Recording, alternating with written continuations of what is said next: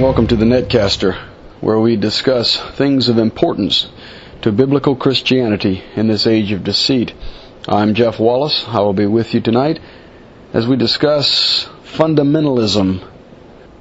It is our intention to do several programs on differing subjects in series format, not necessarily back-to-back, but this would be one of a series on Islam and things that need to be known about Islam concerning biblical Christianity. We begin with the term fundamentalism simply because that term has been so demonized in our day. What is a fundamentalist? A fundamentalist simply is someone who actually believes and acts upon that which they profess. Someone who actually believes the Bible, intends to walk it out in daily life, believes what the Bible says, believes the commands of Scripture, and believes what we are to do and act according to what the Bible says, is a biblical fundamentalist. There's nothing wrong with that. Nominal Christianity, which is the bane of our age, is destroying the very fabric of biblical life in this country. This supposed bastion of Christianity and Judeo-Christian values, which is quickly coming down around our ears, if you haven't noticed. But the term fundamentalist is being used and maligned by liberals and by the left as a code word to some malicious group of people that are out to destroy everybody else. And the sad thing about this is that biblical fundamentalists, people that believe the Bible and believe that the Bible should be obeyed and followed and walked in, are being lumped together with another type of fundamentalist. Islamic fundamentalists are, on the same hand, someone that believes the teachings of Muhammad, believes the teachings of the Quran, believes that what that book says and what their prophet has taught should be followed and obeyed and adhered to. Now, there is something wrong with that. And the differences between biblical fundamentalism and Islamic fundamentalism are vast differences. The Bible teaches to love your neighbor as yourself. The Bible teaches to prefer your neighbor over yourself. Whereas Islamic fundamentalists, the Quran, the Hadiths, the sayings of the Prophet teach just the opposite. They teach to wage war. They teach to take dominion forcibly by the sword. And we're going to discuss that issue today in a series that we're basically titling Untwisting the Quran. Untwisting the Quran. Because in this day and in this hour, there are so many what Stalin called useful idiots that have jumped on this bandwagon of Islam being a religion of peace. Now, is that the case? Is Islam really a religion of peace? And we're going to look at that a little bit in this discussion tonight. Now, as we discuss this, I want to make sure that everyone understands that we acknowledge the fact that there are those who do not believe nor act upon the dictates of the Quran and who still call themselves Muslims. Now, we as Christians do not believe that these people are real Muslims. Neither do the real Muslims believe that they are, by the way. Simply because these people do not follow the dictates of the Quran. They may give it lip service. They may give Allah and Muhammad some form of veneration. But when it comes right down to it, they do not practice what the Quran nor the sayings the Hadith teach. And it's important that we understand that. Now, the distinction between those who do and who do not, the line is blurred by the teachings of the Quran and by what Muhammad has said. It has come to the point that those that don't act upon it and don't do what the Quran says to do, and those who do, the line is blurred between the two, and we'll discuss that here in a minute. But I just wanted to make the point that we acknowledge the fact, we agree, we know that there are those who do not practice Islam according to the Quran and according to the Hadith and the sayings of Muhammad. We know that, we understand it. In the same way, we know and understand that there are many people who call themselves Christians, who, if they were compared to Scripture and what the Scripture defines as Christians, would fall woefully short and would, by God, would not be considered to be a Christian and to be partakers of the salvation, who have availed themselves of the precious blood of the Savior, the Lord Jesus Christ. In the same way, in both of these religions, we know this is the case. There are those who call themselves Christians, but who are not because they don't follow the Bible. And there are those who call themselves Muslims and are not because they don't follow the Quran. We understand that. But those who do follow their respective books, their respective religions, their respective gods, are called fundamentalists. And as I stated before, we are seem to be all lumped into the same bucket, and yet we are vastly, vastly different in our ideologies, in our thoughts, in our ways of practicing our religions. We're completely different, and yet we're molded into the same group by some liberals, some leftists. Now, as we said, the line between those who do practice and who do not practice the Quran, those who are fundamentalists and those who are not fundamentalists, are sometimes blurred. And the reason for that is that because the teachings of Islam teach Muslims that it is okay to lie, to prevaricate, to deceive in order to propagate and to advance the cause of Islam. And of course, the amazing dilemma is, how do we know who's lying and who's not? How do you tell with a system like this that is built upon fabrication who is fundamental and simply obeying the dictates set forth before them, and who are the nominal? There's really no way to tell. Islam is the fastest growing religion in this country, the fastest growing religion in the United States. There are 2.6 million Muslims in the United States now, whereas there were only 1 million 12 years ago. Now, at 2.6 million, who's lying and who's telling the truth? Who does not really care about the dictates of Islam? Who looks at the Quran as just a book to read, a religious text, and who looks at it as inspired? There's no way to tell with the way the system is set up. Who's fundamentalist? And who's just nominal? Who's radical? And who's not? If just 1% of the Muslims in this country were of the radical fundamentalist type, which I believe it's much higher than that, but let's just say it's 1%, there are 26,000 radical Muslims, terrorists running around this country loose. Who's a terrorist and who's not? who's a radical fundamentalist and who's not?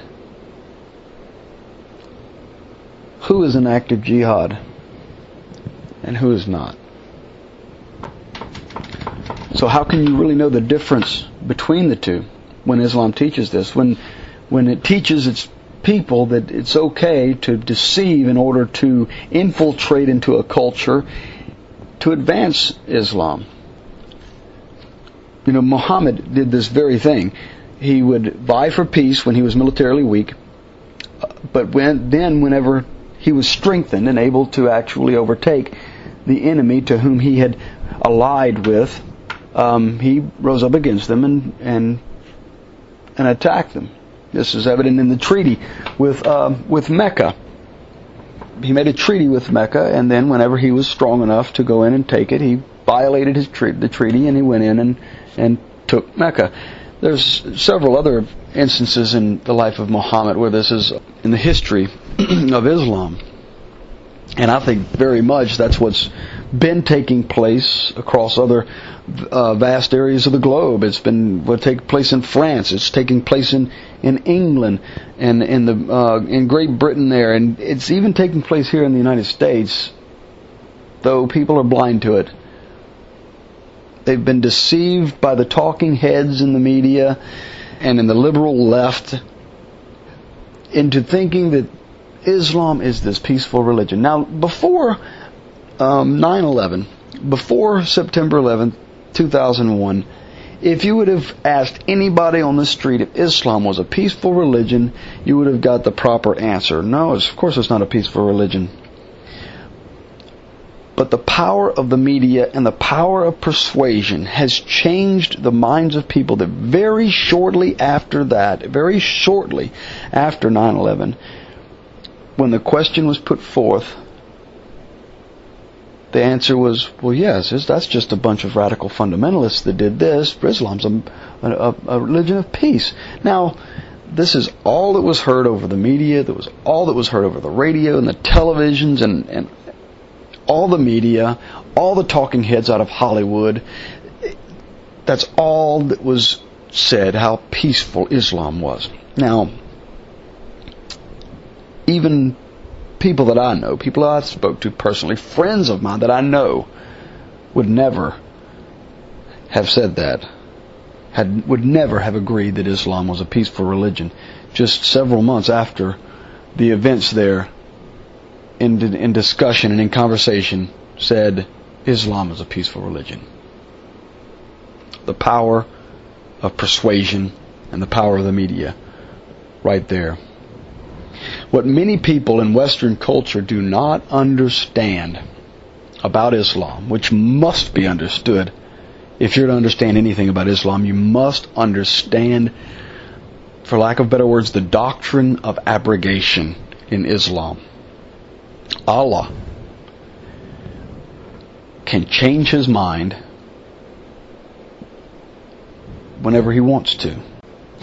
Allah is very capricious, whereas the God of the Bible, Jesus, is immutable. He's unchangeable. Allah is not like that.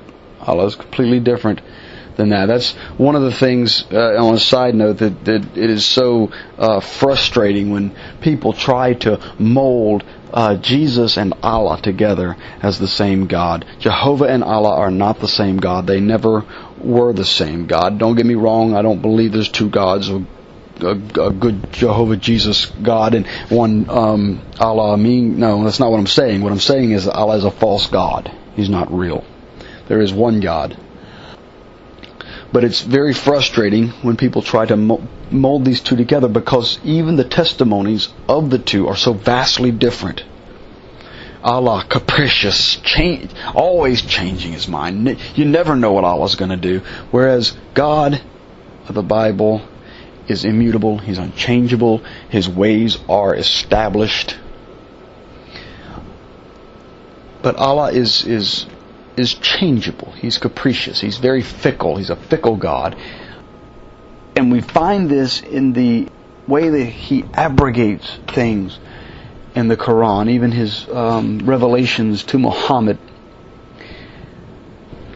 It just simply states that Allah can change His mind. And the important thing to understand about this is that when He does that, when He apparently changes His mind, the latter Quranic revelations nullify and replace contradictory former revelations to Muhammad. So that when Allah has said one thing and later on He says something else that contradicts that, well, it's that the first revelation or command has been abrogated and put away, and the second one is now the one that is in force and the one that has validity. Secondly, the Quran is not compiled chronologically. It's thrown together kind of ripshod. It's put together actually in order of the size of the surahs. There is no chronological order to the Quran, and that has to be understood, because if you don't understand that, you won't see the differences in the revelations, and the abrogations will seem incoherent. Third, all of the peaceful revelations of the Quran are those that were written early, not necessarily in the beginning of the Quran, because it's not chronological, but all of the peaceful revelations are those that were written early on. And those that of domination and of war and of jihad are later revelations that abrogate the revelations of peace that were given earlier. And as I stated, these aren't chronological through the Quran. So what we have here is a capricious God who, when His prophet was weak militarily, gave him revelations of peace. He spoke well of the Jews and of the Christians and of the other people surrounding him there, until he built up, until he became strong enough, until he had a large enough following that he could subdue his enemies. And it's the latter revelations that say things like, seize them and slay them wherever you find them, and in any case take no friends or helpers from their ranks. That's in Surah 4, verse 89. This is a dangerous religion, folks, and it is not time to be caught sleeping. We'll be back in a moment with the conclusion of today's show, and with a final word of why the all-inclusive title, Fundamentalist, is dangerous to biblical Christianity.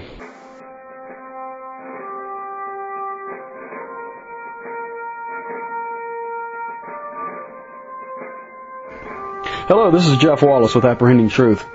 As a ministry and service to the Christian community and the world at large, it is our primary purpose to educate and inform on pure biblical Christianity. We are not here to ask for money, nor is it our intention to peddle products, and that will never become the focus of this ministry. Nevertheless, as some have expressed the desire to give or to avail themselves of resources that we recommend, we will occasionally make an offer for your consideration. We are currently offering the 8-volume hardbound series by Philip Schaff, History of the Christian Church. This set retails for $299, but you can pick it up here through Netcaster for $135 with free postage. Click on the link in the right-hand column on the Netcaster homepage or the index page at apprehendingtruth.net.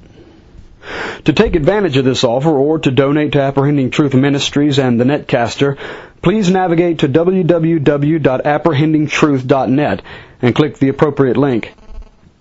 This offer can be found at the special offer link in the Netcaster section of our homepage.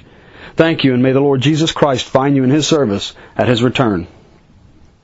Apprehending Truth is an independent ministry and is not a 501c3 corporation. Your donations are not tax deductible.